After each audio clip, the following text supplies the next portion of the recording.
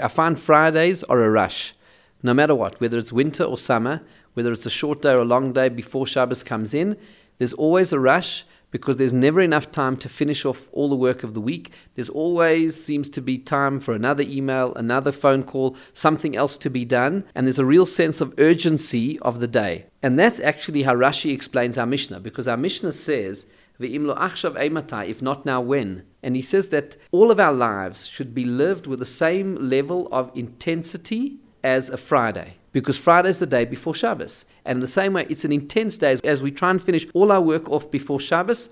And when Shabbos comes in, there's no more work to be done. So whatever we don't finish is not going to get finished during Shabbos. So too, our life in this world is like living a Friday all the time, because whatever we don't get done while we're alive, we cannot do when we go to the next world. Because the next world is a wonderful place. It's a place of bliss and perfection and reward. It's a beautiful place. But there's one thing you cannot do in the next world, and that is mitzvahs, good deeds. That can only be done in this world, where we have free choice, where we are in a body, where there are challenges. And this is the arena for mitzvahs. Once a person leaves this world, then you can't do mitzvahs anymore. In the same way that once Shabbos comes in, you can't do your work anymore. Our opportunity to do good and to do mitzvahs ends when we leave this world. And that's why we should live our lives with a sense of intensity and a sense of urgency, which is captured in the words, Ve'im lo achshav eimatai, if not now when? And it's applying to doing good, mitzvahs, that there is a sense that we need to do as many mitzvahs as possible